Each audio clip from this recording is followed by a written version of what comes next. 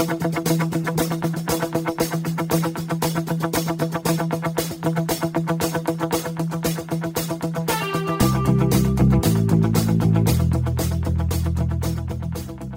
to the Natural Running Network. My name is Richard Diaz, and what I hope to do is introduce you to some amazing athletes and luminaries from the sports science community, and what has come to be expected, I'll provide some highly opinionated rants on all aspects of endurance sports and my current favorite, obstacle course racing. Now sit tight, grab a cup of coffee, and let's do this. All right, guys. Just a few days ago on social media, my name came up. It comes up a lot, it seems, in the audiences that I'm tied to in respect to everything to do with running mechanics. And the question came up. It's come up many, many times before. And I think I've even addressed this once before, but I've decided that rather than trying to get into this tirade on social media, typing forever and ever and ever my position on this, I thought the simplest approach would be to go right ahead and do a podcast that covers running shoe selection. To get this all worked out, I've asked my wing gal, Zoe Zerspantishifikski, to help me with this. And I know that in her own accord, she has some questions that she's curious to have answers for in regard to her shoe selection. So Zoe, take it away. I love that you added ski at the end of my last name. They just keep getting better.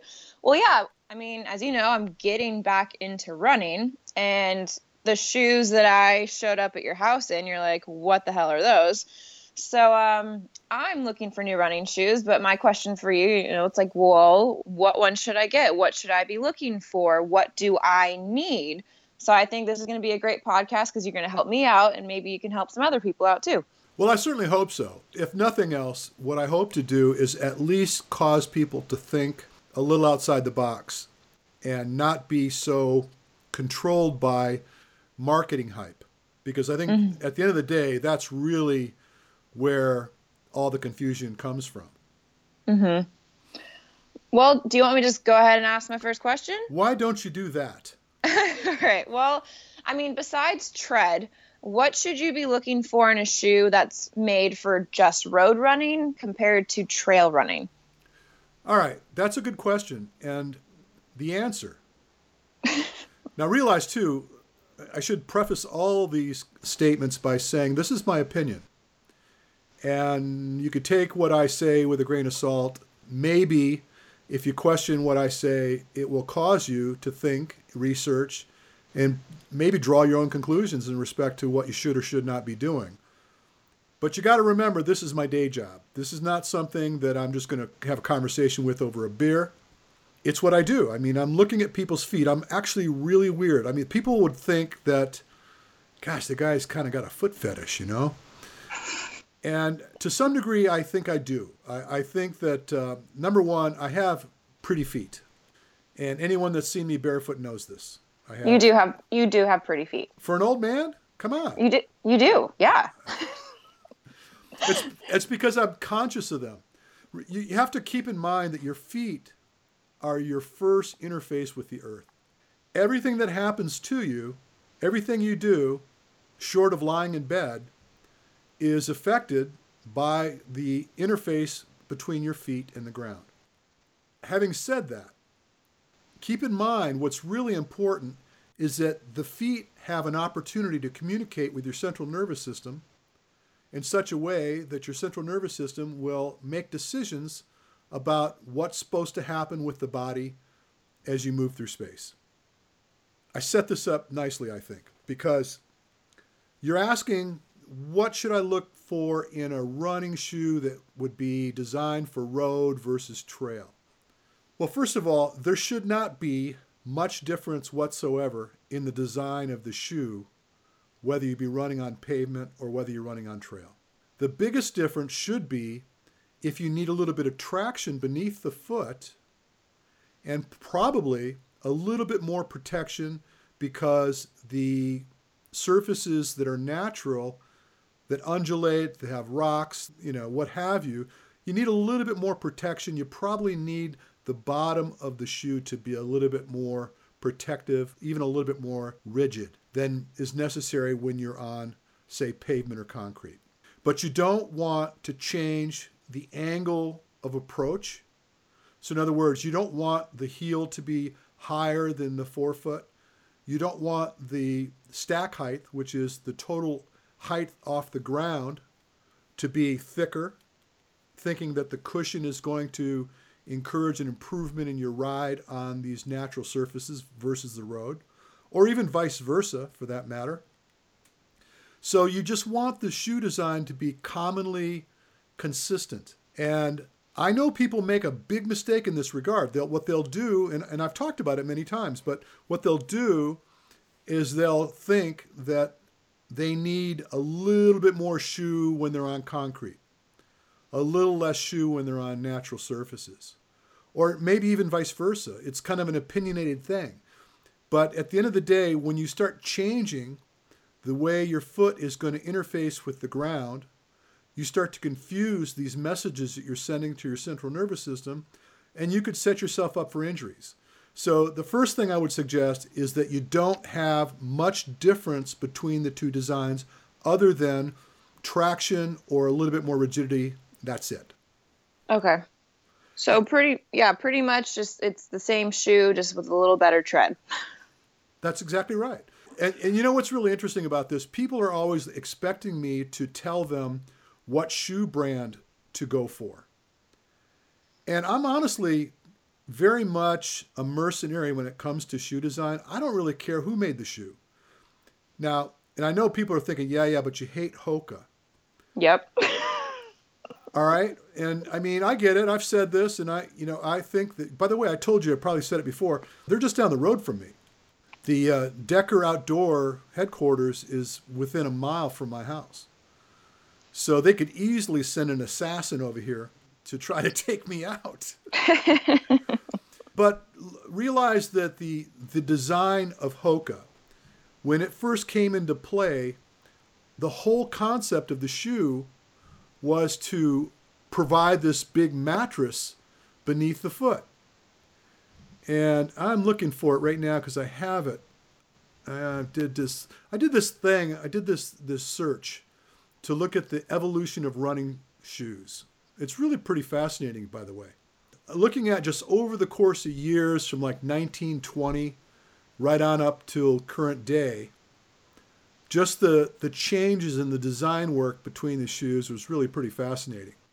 The reason I bring it up now is because it was in 2009 that Hoka came to light and released the first, or I guess the term is maximally cushioned shoe. And incidentally, one of my clients back in the day works for Decker in the research department. I don't know how we got onto the subject, but he contacted me and said, look, I've been running in Hokas and just did the Grand Canyon thing, rim to rim. Oh, these things are amazing. You got to, and try, whatever. And so he sent me a pair. And being open-minded, I thought, what the heck. And he even prefaced it by saying, Richard, I know you, I know how you roll and whatever, but trust me, you got to try these things. So I put them on, got out my front door, and you know where I live. I'm like on a cul-de-sac, so my street is probably 100 yards long. I got to the corner of the cul-de-sac, spun around, came back home, took them off, and told my wife to get rid of them, and she sold them on eBay. I'm going to tell you right now, when I got home, I was almost scared because it was so confusing for my feet to be in that big mattress of a shoe.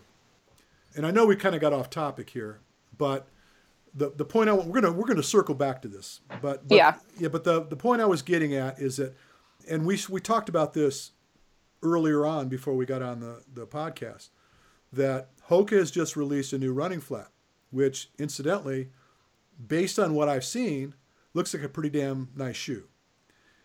And what I'm gonna say is that, and you asked me, would I recommend that shoe to someone? And I said, absolutely yes. if it passed the muster with me, if I, had the shoe in my hand and I looked at it and everything about the shoe is as apparent and it passed the smell test, so to speak, I would absolutely recommend that shoe to people because it's a low profile shoe. It's got a nice broad, we're already going to get to the design work, huh? But it is a nice broad toe box. It doesn't have that mattress beneath it. And barring a couple other things that I'd like to look at, I'd say, yeah, I would absolutely recommend that. As a matter of fact, I would probably recommend it to most people. So it isn't about Hoka. It's about what they threw at us in the beginning. It was that curve ball that they tossed at us when we were just coming off this minimalist movement that kind of threw me into this tailspin. So anyway, let's go on to other questions, okay? All right. Well, yeah, we'll kind of loop back in with Hoka. I know how much you love them. But okay, so another question that I have is, so what exactly does arch support mean, or what does it do? And then besides going to go see someone, how can you tell if you have a high arch?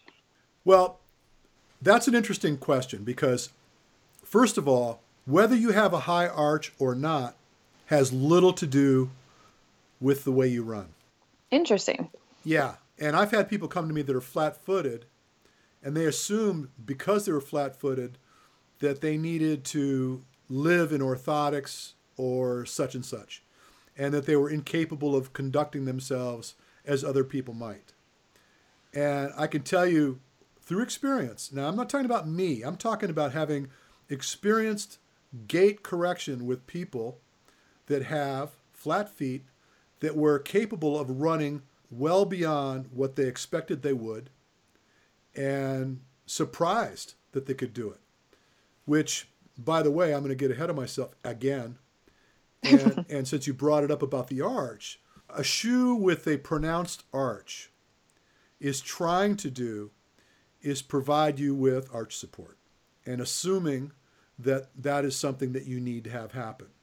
So what does arch support really mean? It means it's trying to keep you from having excessive pronation, where for those that don't understand what that is if your ankles drop inward and then you're really losing stability at the ankle. And this can set you up for all sorts of problems. So a weak arch doesn't become stronger if you put a support beneath it. What you're doing is you're supplementing the natural function of the foot. The answer is you need to correct the weakness in the foot. We are going to talk about this a lot, but since we're kind of on the subject of the arch, I want to talk about orthotics. Mm-hmm. And in that vein, I want to talk about supplemental shoe inserts, where I know that you've had it happen. Everybody listening right now that bought a pair of running shoes from a running shoe shop has had somebody try to supersize them, where they say, yeah, these are the shoes for you, but you're going to want to get some of these super feet or some other type of insole supplemental to the purchase. Have you had that? I've had that, or the ones where they put you on this little thing and they make customized, orthotics for you, but they're an additional $70 whatever on top of your running shoe price. Yeah, the mood ring. You stand on either that or the treadmill. Mm-hmm. Yep. Now, all of these things that they're doing are opportunities for them to either cinch the deal, make the sale, or upsell. Mm-hmm. They're in the business of selling. You have to realize that when you go into a running shoe shop, they are in the business of selling shoes. And whatever they can do to improve their profit, they are going to do. Realize that there was a time, the original natural running clinic, my place, the lab, before I worked from the secret lab, we actually sold shoes in the front of our store. We did a terrible job, incidentally, because I'm so hard-headed. There was only like 3 different shoes that I liked. So that's the only shoes I would sell. It was pretty funny because people would come in and go, well, where's all your shoes? So, we've decided to separate the wheat from the chaff, because there's a bunch of crap that they stick on a board in a running shoe shop that you should not ever, ever put on your feet and run with. And I've just basically narrowed your focus to the things that I think you should be looking at. And so clearly, in the retail world, I was a complete failure for that reason. So getting back to the orthotics, and the insoles, I've already invoked the term super feet, so I'm going to have to just go ahead and bury them now. All right. So the rep walks into my shop one day, and he's looking at it. He's, oh, great, virgin territory. Here's like a shoe shop, I'm going to sell this guy insoles. And he started giving me this whole rant about all the extra money that I'd make by selling insoles. And I'm looking at the insoles. I said, did you notice the sign on the front of the building that says natural running, not artificially supplemented running? I said, would you show? And he had this little, I don't know, it's like he had this like metal ring that had all these different insoles hanging on this ring. Try to imagine. It's like paint chips, and all these different densities and for various things that these insoles are supposed to do for you. And I said, so every bit of this that you're showing me has nothing to do with someone that would run naturally off their forefoot. And he looked at me with this dumbfounded expression on his face, and he didn't really have an answer for me, and he just turned around and left, and that was the end of that conversation. But let me bring to light what I think is interesting. First of all, there's a fellow by the name of Dr. Bino Nig, and he is basically the leading authority in running shoe construction in the world, and has been for close to 40 years now.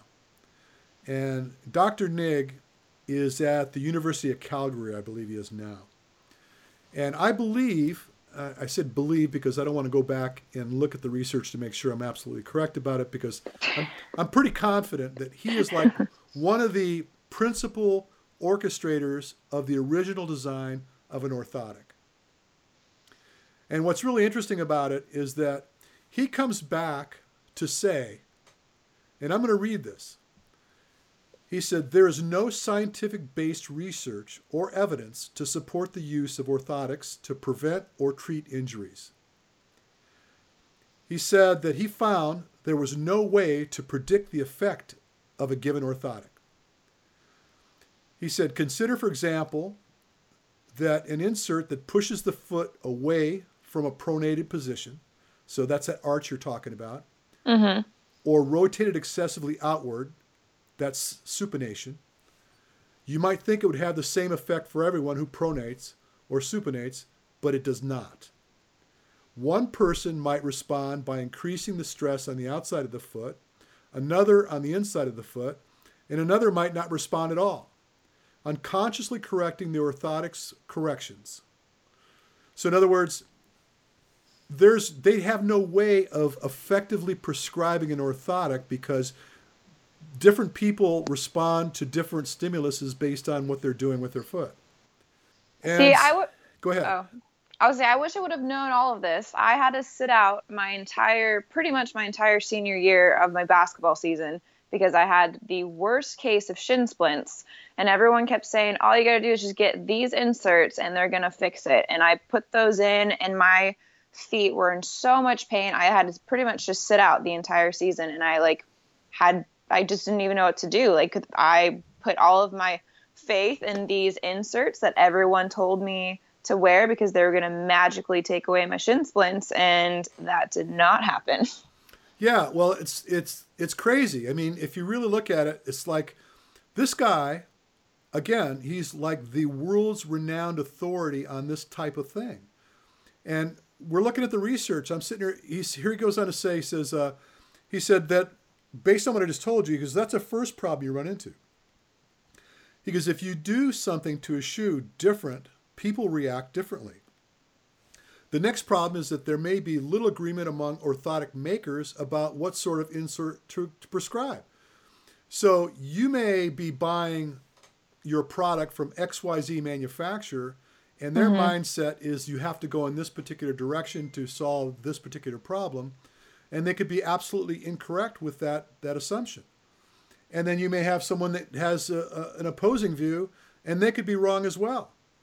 And he went on to talk about the research they did where they took like 5 talented distant runners, and they took 5 certified orthotic makers, each making a different type of correction for the pronation.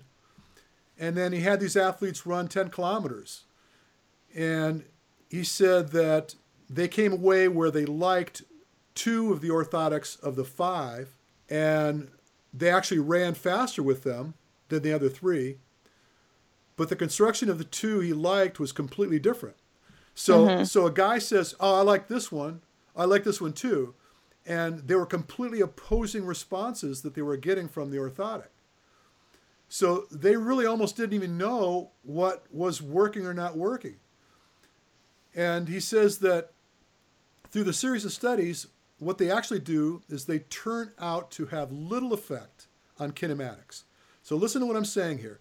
The orthotics had little effect on kinematics, which is the actual movement of the skeleton during a run.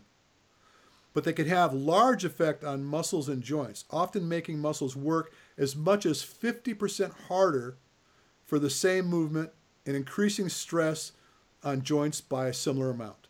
So he's suggesting that the orthotics can actually cause you to have to work 50% harder and put 50% more stress on the joints and the musculature that surround the foot.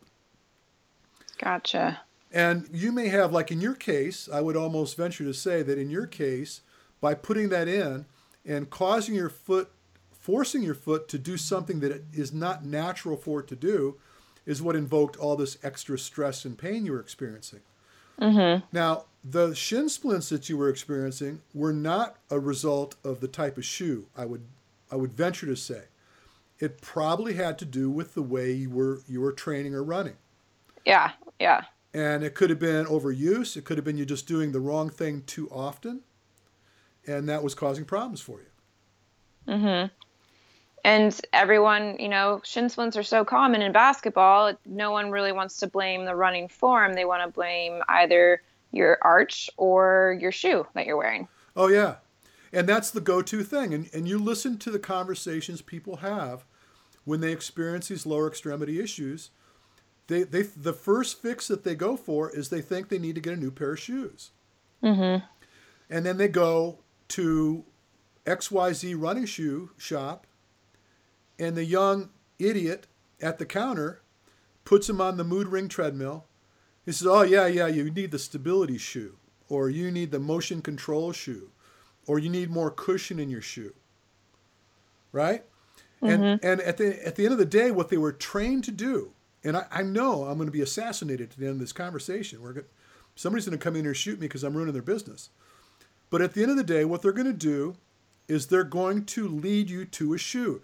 So we just changed the narrative. Instead of deciding if you should buy a shoe, we changed it to which shoe should you purchase.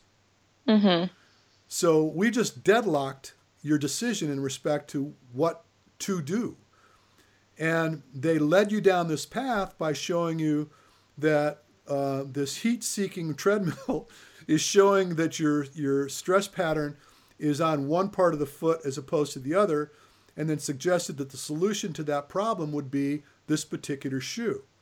So, which brings me to the holy grail of the conversation, which is, in my opinion, if you are looking for a shoe to take the responsibility of providing you stability, motion control, or impact absorption, you're already confused. These are the responsibilities of your foot. And to suggest that any particular brand of shoe is going to be principally responsible for this business, and you're hoping that be the case, you're being irresponsible. What you really need to do is identify that the way you're moving is corrupt, and that's why you're having problems. Because that is why you're having problems. And you need to set about making those corrections so that you can run well. How are we doing now? Yeah, good. Am I heating up here? I can sense it a little bit. I can feel the smoke coming off my head right now. I'm like, I could feel it. It's nutty. I mean, you got to realize again, this is my day job, and you're talking about shin splints. I can recall a particular individual, and this is probably go back. It's probably about 2008. So we're talking about 10 years ago. Okay, 10 years ago, a guy shows up in my shop, and he is on fire with shin splints, and he was a triathlete. And he was just getting ready to do a race. I think he was about 2 weeks out from doing a half Ironman distance triathlon. And he had the worst case of shin splints. And he came in to see me. And I mean, literally, if I would have flicked his tibia with my finger, he would have jumped right through the ceiling. That's how tender he was and how much pain he was in. Got him on the treadmill. In about 5 seconds, I could see what was going wrong. And what I found was he was in a really radical dorsiflex movement when he was making contact with his heel as he ran. So for people that don't understand what I just said, his toes were pointing skyward. He was overstriding and landing hard on his heels. Now, in that particular scenario, given the nature of the way his joints were aligning right up into the hip, he was taking on a lot of vibration and stress in the lower compartment of his leg. So the tibia and the fibula were basically bouncing off each other with vibration. And in the course of that repetitive trauma, he's basically ripping the muscles away from the bone. And all we had to do was adjust the way he was moving. And in a matter of 5 minutes, running off of his forefoot effectively, the pain completely diminished. He was able to run for me well, pain-free, almost instantaneously, just by changing the way he moves. Now, this is not like, wow, Richard pulled this off. Just a little adjustment in the way he was moving made all the difference in the world. Now, had he gone into a regular running shoe shop, someone would have approached him and put him on the Mood Ring treadmill, and they would have gave him something that was going to cushion the impact so that it would minimize the amount of stress he was having in the lower compartment of his legs. So do you think that would have worked? Oh, yeah, absolutely. How wrong you are. So we circle back to Hoka. And again, when I say Hoka, I almost now have to adjust my thinking because now they're going to introduce some shoes that are not nearly as radical as they had when they first introduced the product. Well, it's not just Hoka's. Like, I've seen some Ultra shoes that have a lot of cushioning on them as well. Well, it's a marketing decision, you understand. Now, by the way, I told you that I had like 3 shoes on my wall. Ultra was one of them. Now, Ultra, when they first came out of the box, when they first became this boutique running shoe phenomenon, their shoes had a nice broad toe box. The outer sole, which is the bottom of the shoe, was relatively firm, and it was zero drop. And you asked the question, and we'll talk about it in a minute, but zero drop suggests that the heel is no higher or more pronounced than the forefoot of the shoe. So you're basically in a flat-soled shoe. And it was everything I was looking for in a shoe. And quite frankly, I used to make jokes about it because it was so weird looking compared to everybody else's shoe at the time. I used to call it the Elmer Fudd shoe because the front of the shoe was so broad. It was so weird looking. I mean, I didn't want to wear them because they looked so weird. But I come to appreciate over time that my toes really loved having that extra room in the toe box. But anyway, that was one of the extra shoes. Now, so here's what happens, and I don't know this for sure, but I'm highly suspicious of the intent. So Hoka comes on the scene, and they were like the polar opposite of what everybody was doing at the given time. Everybody that just got through drinking the Kool-Aid that Chris McDougall was selling in Born to Run was buying those Vibram 5-finger shoes. socks, whatever, boat shoes is what they are, really. That's what they are. They were actually boat shoes, designed for, like, if you're on a sailboat or something, so you don't fall on your butt when you're on the deck. Yeah. Right? So everybody was getting into those little boat shoes, the little 5 fingers, because Chris McDougall created a really strong argument for why the Tarahumara Indians were capable of, being these amazing runners and essentially going up and down the Copper Canyons on their minimal sandals or barefoot, and made the argument that the running shoe industry has been pitching us a curveball. And, he was right. He was absolutely right about that. And so people started chasing that down. And then the boat shoe company, like, one day they woke up and looked at their stock and realized that they were selling the crap out of these boat shoes for no good reason other than people got excited about Chris McDougall's book. And so the shoe industry started chasing that down, and then you started seeing these minimal shoes start showing up. And Altra was one of those with pretty good intent, where they looked at it and said, well, you need to protect your foot. So you need a little more something underneath your foot. But you need your toe box to be nice and splayed out so your toes can function. And so they basically revolutionized the design of a running shoe. And then Hoka comes along and puts this big Moken pad, this mattress underneath the shoe, maintains the broad toe box, keeps a zero drop, but causes you to feel like you're at the disco because your feet are so far off the ground. And because it was so revolutionary and so new, their stock went through the roof. So now the guys that were closer to the ground are starting to realize that they're losing market share. So they start introducing shoes that have more cushion beneath them to try to get on that gravy train. And I could see the stockholders looking at the company and saying, hey, how come you guys don't have this thing like Hoka's got, right? Mm-hmm. Because they want to make some money too. Because they're in the business of what? They want to make money. That's why they also sell these insoles, right? Mm-hmm. So next thing you know, Altra's jumped on the bandwagon. Guess what happens with Richard? He stopped selling Altras. I dumped him. I dumped him. And, I don't sell supplements and I don't sell weird shoes. I just won't do it. I can't do it. I won't do it. But so the point of the matter is through this evolution is we've come to learn a lot. We've learned so much more about the way we should be moving. And what's really entertaining about the whole thing, and realize the show that people are listening to right now is called the Natural Running Network. And that evolution for me came from the revelation that we had been doing it wrong for so long that we really, really needed to make some corrections. And it did not have to do with the type of shoes we were wearing. It had to do with the way we move. Mm-hmm. So when people ask me what type of shoe should they purchase, it's a tough thing for me to address because it isn't a particular brand.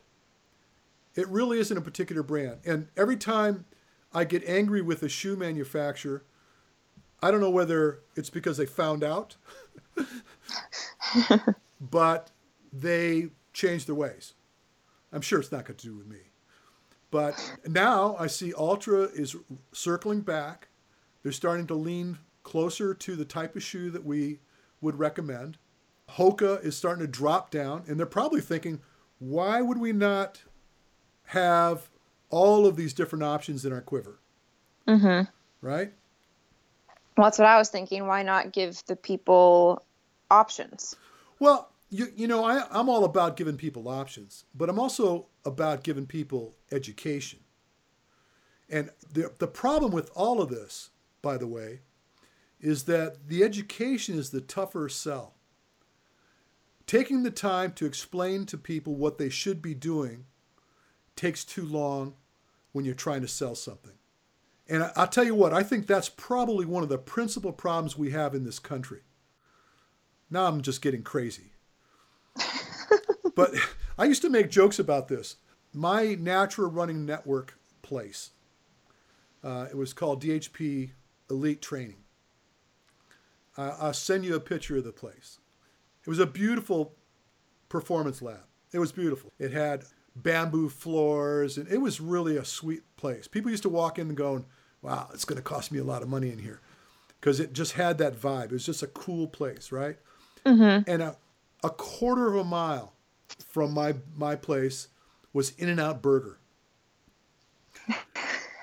In-N-Out Burger's biggest problem was, where are they going to park all the cars? Have you ever noticed, you're in Camarillo, have you ever noticed the parking lot at In-N-Out Burger? Yeah, they like built another lot behind the original one. They're going to have to start shuttling people into this to get their burgers. I mean, and then what also, it blocks the freeway on-ramp too. It's kind of in a really bad location. Yeah. And so what happens is, like, people go there and one conclusion is, wow, tastes good, cheap. Okay, I'm in, right? It doesn't require much of an education there. I mean, someone probably sit you down and tell you all the reasons why that food isn't the best selection for you. But nobody wants to hear that, right? So no, it's delicious. Like, I love In-N-Out. Yeah. So my place, right, has got like 5 parking places, and there was no wrestling for parking at my place. Everybody was like, okay, one dude shows up to get the little thing done, and we dealt with him, and then he went on his merry way, and then another guy would show up. But there was no like wrestling to get in there to get the good stuff, right? They were just like, because in my place, it slowed you down. It required you to think.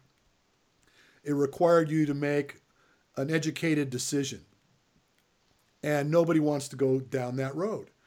And if you're in the business of selling, you want to make it happen. You don't want to go through it. But I'll take it a step further. You know, what a lot of people don't know about me is I'm also a bike fitter. Because my principal business for the longest time was dealing with triathletes. And I found, just like within running mechanics, that being on the bike incorrectly is a serious energy burn. You just waste so much energy and you cause problems to the joints and what have you, just like in running. So I found it really important to learn how to effectively set up a bike fit for a cyclist. But it's painstaking work, right? And so I started thinking, wow, I'm pretty good at this. Maybe I can get some referral from bike shops. They'll send guys to me that I'll do bike fits after they purchase a bike, or maybe even arrange some kind of a coupon situation where you spend X amount of money on a bike, you get a free bike fit with me, which they paid me for. Mm-hmm. And I found that the bike shops were not interested in doing bike fits because it took too long. So you take a salesman off the floor, and he spends 2.5 hours, if he does it right, setting up someone on a bike. Meanwhile, he could have sold 3 or 4 bikes, which was far and away more profitable than wasting his time helping someone get on the bike properly. And so this is the dilemma that we face, is that marketing is driving. Sales are what's driving decisions. And we are prey to that mindset. So at the end of the day, when someone is looking for a running shoe, there's some things that they need to think about. Number 1, I'll say it again, there's no scientific evidence to date that can prove to us that any particular accoutrement to a running shoe is going to provide greater stability, greater motion control, or protect you from impact. That is the responsibility of the body and the foot. If you want to get rid of all these ailments that you're facing when you run, you need to learn to run properly. That is your saving grace right there. You need to fix the way you run. And I've done this. It's what I do every day. I talk about it, I research it, and I physically take people through my lab or visit them around the country and help them to get to a better place. And they will commonly ask me what kind of shoe they should wear, and I really don't know what to tell them other than I don't want your toes to be confined. Try to think about, I was trying to come up with an analogy earlier today while I was thinking about this show. Take your fingers, okay? Hold your hands up in front of your face and squeeze your fingers together. Now try to imagine spending the entire day with your fingers trapped like that. And then try to cause your hand to function properly. The first thing that happens if you try to bend your fingers and try to make a fist is your fingers want to separate. Right? Because this is the nature of your appendages. They are designed to operate independent. And they're like little feelers. They're trying to make their way in space. And in your feet, this is exactly what your toes want to do. They want to splay out. They want to have that room. And when they have that liberty to move, then the functionality of the natural suspension of the foot becomes more effective. Well, and I can agree with that just because the times that I've seen you and I was wearing my shoes, I mean, my feet and my hip would kind of bug me after, but the one time that you put me on the treadmill and you had me in just socks, my feet felt amazing and I had zero pain in my hip just because my feet weren't confined in those shoes that were really narrow because I thought I had narrow feet, and because you looked at my feet, you're like, no, you do not have narrow feet, your feet are wide. And I did not know that. Well, I think that there are people that have what they believe to be narrow feet that would end up not being so narrow given the opportunity to allow the foot to grow. I was a size 12 for the better part of my adult life until I got into a broader toe box running shoe. I am now a size 13. My wife's feet actually grew a bit too. Now, they're not still growing, mind you, but just my foot opening up and my foot acting natural, I actually changed the way my foot looks. And it actually functions better. And for those that have never met me, I am not this skinny, svelte, 30-odd-year-old ultra-marathoner. I'm a 65-year-old, greasy old man that when I go out and run, it's not pretty because everything else about me is not working that well. But I don't ever have issues with my knees. I don't ever have issues at my hip. I don't have calf or shin pain. And I don't have any issues with my feet. I get tired. I'll get sore, muscular sore, because I'm just not in the shape I used to be in. But at the end of the day, I'm not experiencing any problems with the way I'm moving. And honestly, I'm not moving perfectly by any stretch because I'm just, like I said, I'm old and greasy. I'm not that perfect, svelte individual that maybe once was. And interestingly enough, when I was young and athletic and getting it done, I was constantly hurting myself because I did not know that the things I was doing, the way I was doing what I was doing, was causing me the grief I was experiencing. And I was like much of the people that are listening to this right now. I would go out and think, well, it's time to get a new pair of shoes because my shins are starting to bother me. Well, it's time to get another pair of shoes because my knee's starting to bother me. Where in fact, what was going on is I was running like crap and I didn't know it. I just ran the way I always ran and I pushed myself harder because I was trying to go faster, and pushing myself harder, running like crap, just exacerbated the situation, and ultimately I'd get into trouble with it. I wish I knew then what I know now. That's all I can tell you. So at the end of the day, we're talking about the things that need to have happen in your shoe. And the principal things that I believe need to have happen is you need to allow your toes freedom. And the first sensation people have when they put their foot into a shoe that has a broad toe box is they feel like they have too much room between their toes. And it's because they're so used to being confined that they don't realize that their toes actually appreciate that extra space. The other thing that people need to get used to is if they were running in a shoe with a pronounced heel, and these heels are measured in millimeters, okay? So you might, by the way, if you're researching shoes online, you could look at it. The data usually is there. If you look in the details, it'll say what the stack height is, which is how far off the ground the shoe has put you. It'll talk about the drop, which is the distance height-wise from the back of the shoe to the front of the shoe. So like a 11 millimeter drop, for example, suggests that the heel is 11 millimeters high. And it may even indicate what the forefoot is. But the differential between the fore and aft of the shoe has to do with that drop. And what you don't want to have happen is to have a really tall drop. So I've seen shoes as much as 15, 16 millimeters high, and the forefoot be 2 or 3 millimeters high. So what that does, when your heel is elevated that way, is it throws off your center of balance. Your balance point now is probably about 4 feet, 3.5 feet ahead of you. So that causes you to naturally fall to your balance point, which causes you to overstride. It also throws off your postural alignment. So you'll tend to hyperextend your low back. So people that tend to have those high elevations in the back of their shoe will tend to have hyperextended back and generally experience back pain when they run, because they're also throwing that load from their heel directly up into their spine. So you want to start with a neutral format. Now, given that a lot of people have spent so much time on heels, that will have a tendency to shorten their calf muscles up a bit. That'll have a tendency to shorten their Achilles as well.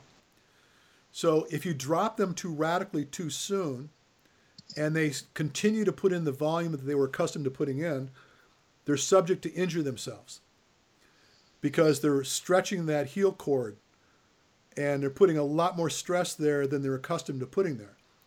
Mm-hmm. And or they'll get onto their forefoot too radically, and in the course of doing that and not allowing their heel to touch the earth, they're harboring a tremendous amount of stress in the calf and Achilles, and that will lead to injury as well.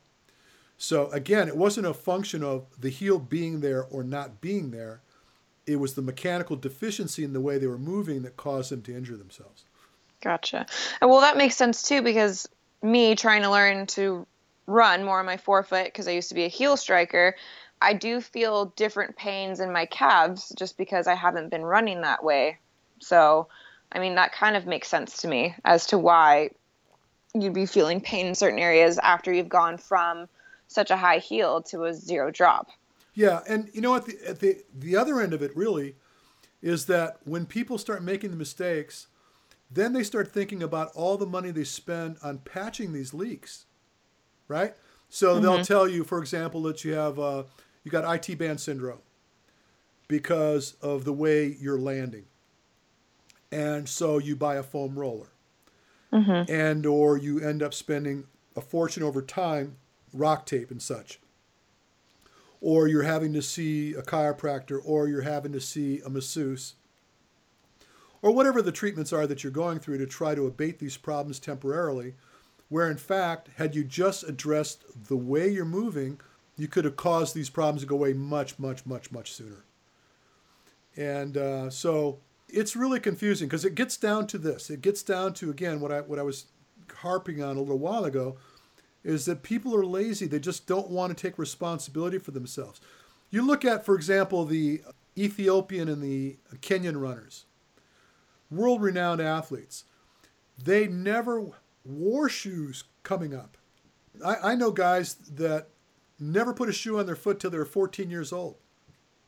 One of my friends, and I actually talk about it in my book, which, by the way, I'm rounding the clubhouse turn. I got about half this book done right now. But I talk about it in the book. A friend of mine by the name of Gilbert Toulbonye, who was 800-meter specialist, a national champion, incidentally, for Burundi, Africa. And I've interviewed him a couple different occasions, but he spoke about the fact that he lived close to 9,000 feet elevation, and he ran to school every day, about 6 miles a day, 6 miles home, barefoot. Just try to imagine how much stronger your feet would be had you lived in a natural environment like he did, running on dirt trails barefoot his entire existence until he was 14 years old. This guy's bone structure is probably like titanium. The tendons and ligaments in his feet, in his Achilles, in his calves are just basically bulletproof because he developed them. This is why when people see me in my lab, commonly, I'm barefoot. I try to spend as much time as I possibly can throughout the course of the day barefoot. And I will actually do some foot massage on a firm little rolling device that I have sitting on my kitchen floor. Every time I pass it, I'll roll the fascia on my foot with this little device and try to keep in touch with my feet. And again, I might sound like a weirdo with my feet, but here I am, 65. Incidentally, what a lot of people don't know too is I had some serious issues with my back when I was growing up. I haven't had a back problem in 10 years. And I'm older, heavier, and I'm running in a minimal shoe. I'm actually running in you know what I'm running in. I'm in a very, very minimal, very, very lightweight, zero drop shoe. Mm-hmm. And I don't have any issues, the kind of issues that people are commonly complaining about. I don't experience those problems. I don't like to refer to it as, well, it is a study of one, but I don't like to bank my opinion solely on my personal experience, because my personal experience is really the experience of others, because I deal with them all the time, more so than the time I spend with my own issues. And I see the cause and effect relationship with these adjustments we make. When I cause someone to get out of a big, bulky shoe, when I help someone to learn to run effectively off their forefoot as opposed to what they were doing, all these problems that they typically experience start to fall away. Have I confused everybody yet? I mean, you've made sense to me, but I don't know about everybody else. Well, but so, again, getting back to the theme here, what type of shoe should I buy? Can someone listen to what I just said and come away feeling like, I got it, I know what to do? Or not? I mean, I think they're going to know kind of what they should start looking for, something that has a wider toe box so you have more freedom for your toes. And like you were saying, something that's more neutral with a zero drop. But you didn't say you need to go buy this shoe here and this shoe here. You're kind of guiding them to what they should be looking for. Right. Yeah. Well, and then I think the other thing too, and the important thing to take home, is that if your frustration is injury, if you have a frustration-based concern, and that is leading you towards a shoe purchase, then you're making the wrong decision. Does that make any sense? Yes. I want people to understand that if they're having problems with the way they're running, it probably has to do with the way they're running, not with the shoe that they selected. Unless, of course, in some circumstances, the shoe is really confining their foot.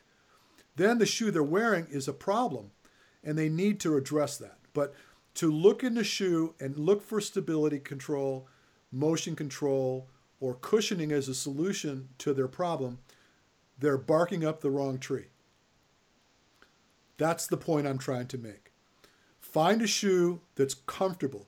Do you know I did a show with Dr. Irene Davis, who heads up the Spalding running department for Harvard Medical. She's a leading authority in running mechanics in the country. And we discussed this at great length.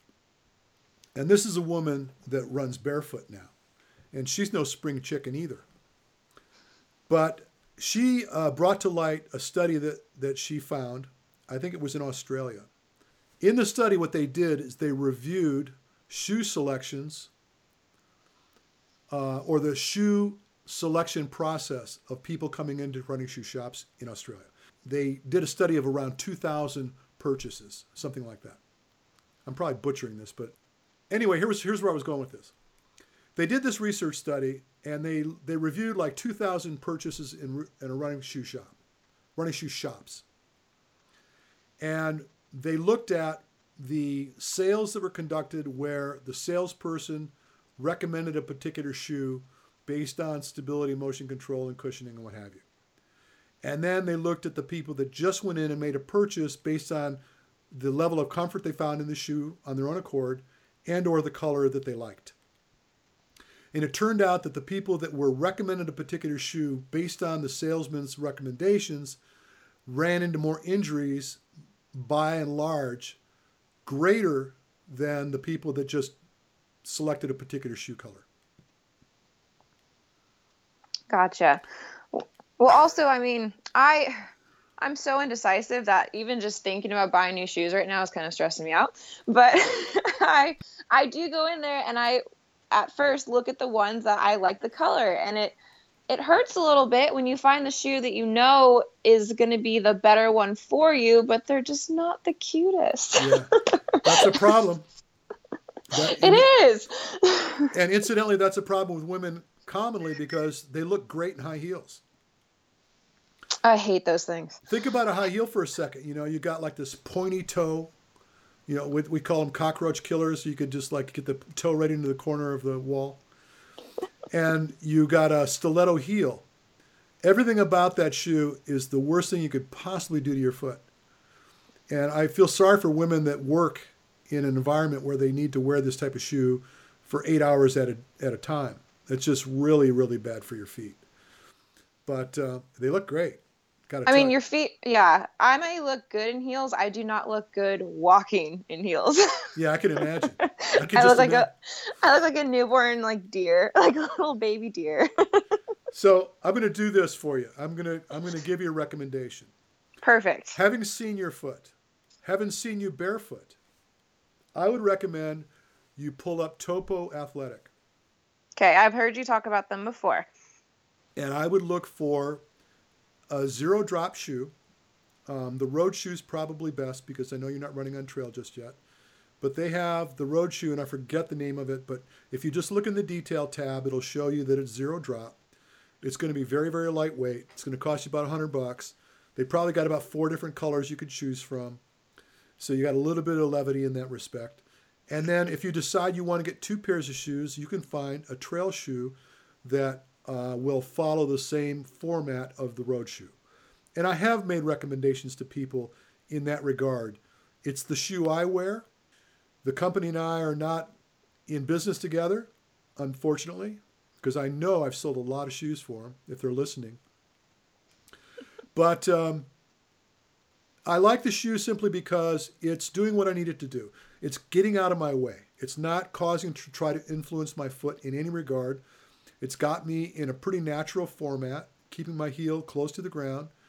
There's not much in the way of cushion beneath the shoe, just enough to protect my foot from the environment. And it's light. And that's all I expect from a shoe. I don't want it to be cushy. I don't want it to collapse when I put pressure on it. I don't want it to influence my arch. I don't want it to influence my heel. I don't want it to do anything other than cover my foot and protect the bottom of my foot as best I can. And I think that you'll do very well with that particular decision. Now, I have, by the way, I have another client. I'm going to name her. Her name is Noelle. Her full name is Noelle Hersey Colbert. And she asked me just the other day, what kind of shoes should I get? And I said, let me get back to you. And so, Noelle, I want you to do the very same thing. I want you to research this Topo Athletic. Even though you think you have a narrow foot, I think you'll do fine with that. It's going to feel a little weird at first because all of a sudden you're getting the freedom in the forefoot that you didn't have before. But at the end of the day, I think your feet will love you for it. And given that you're running so well these days, it's all going to come together, and then you're going to buy me some scotch later on. See, I was a little hesitant to look into those shoes because the pair that you have, I don't think are the most attractive. But I went online, and they actually do have some cute ones. So I am definitely going to look into those. It's like Elmer Fudd. I'm telling you, the broad toe box is not very pretty to look at. Well, no, it's just the color. I don't know. It's just like the color and like the shoe that you showed me. I'm like, oh, I hope all of them don't look like that. But they actually had some cute ones. Well, that's good to know. Yeah. Yeah, we don't want you running around with uncute feet. No, okay, I'm a girl. I really like what my shoes look like. I totally understand. Well, I hope we've kind of kicked this can down the road pretty long. You think we nailed it? You think we got people to understand what we want? I mean, I hope so. If not, I'm sure they'll just reach out and ask some questions, and we can answer those later. We'll just have to do another show. Yep. Excellent. Well, thank you. So, by the way, but while we're sitting here talking about running mechanics, I've got some clinics coming. I got a clinic coming up March 10th and 11th. We still have room here in Camarillo. I have a clinic in Chicago. It's coming up in May. And I got a clinic in Killington, Vermont in July. Any 3 of those is absolutely worth the trip. If you got questions about your feet, your shoes, and all that, that can be addressed at the clinic. Not to mention all the other stuff that we're going to do for you. And the information to find out about that can be found a couple places, by the way. I rarely talk about this site, but my principal site is diazhumanperformance.com, D-I-A-Z, humanperformance.com. And naturalrunningcoach.net also has registration for those events as well. Zoe, thank you so much. And I got to get going. I got calls to make. I got clients waiting for me. No, well, thank you. And I'm about to go do some shoe shopping. Well, friends, it's time to bring another show to a close. Be sure and tune in to us next week. We've got a lot of great content in store for you. I want you to tell your friends to check us out. You can always find us on Facebook. Simply go search the Natural Running Network. Drop us a message. I'd love to learn more about you and the things you do. And until then, you have an amazing day.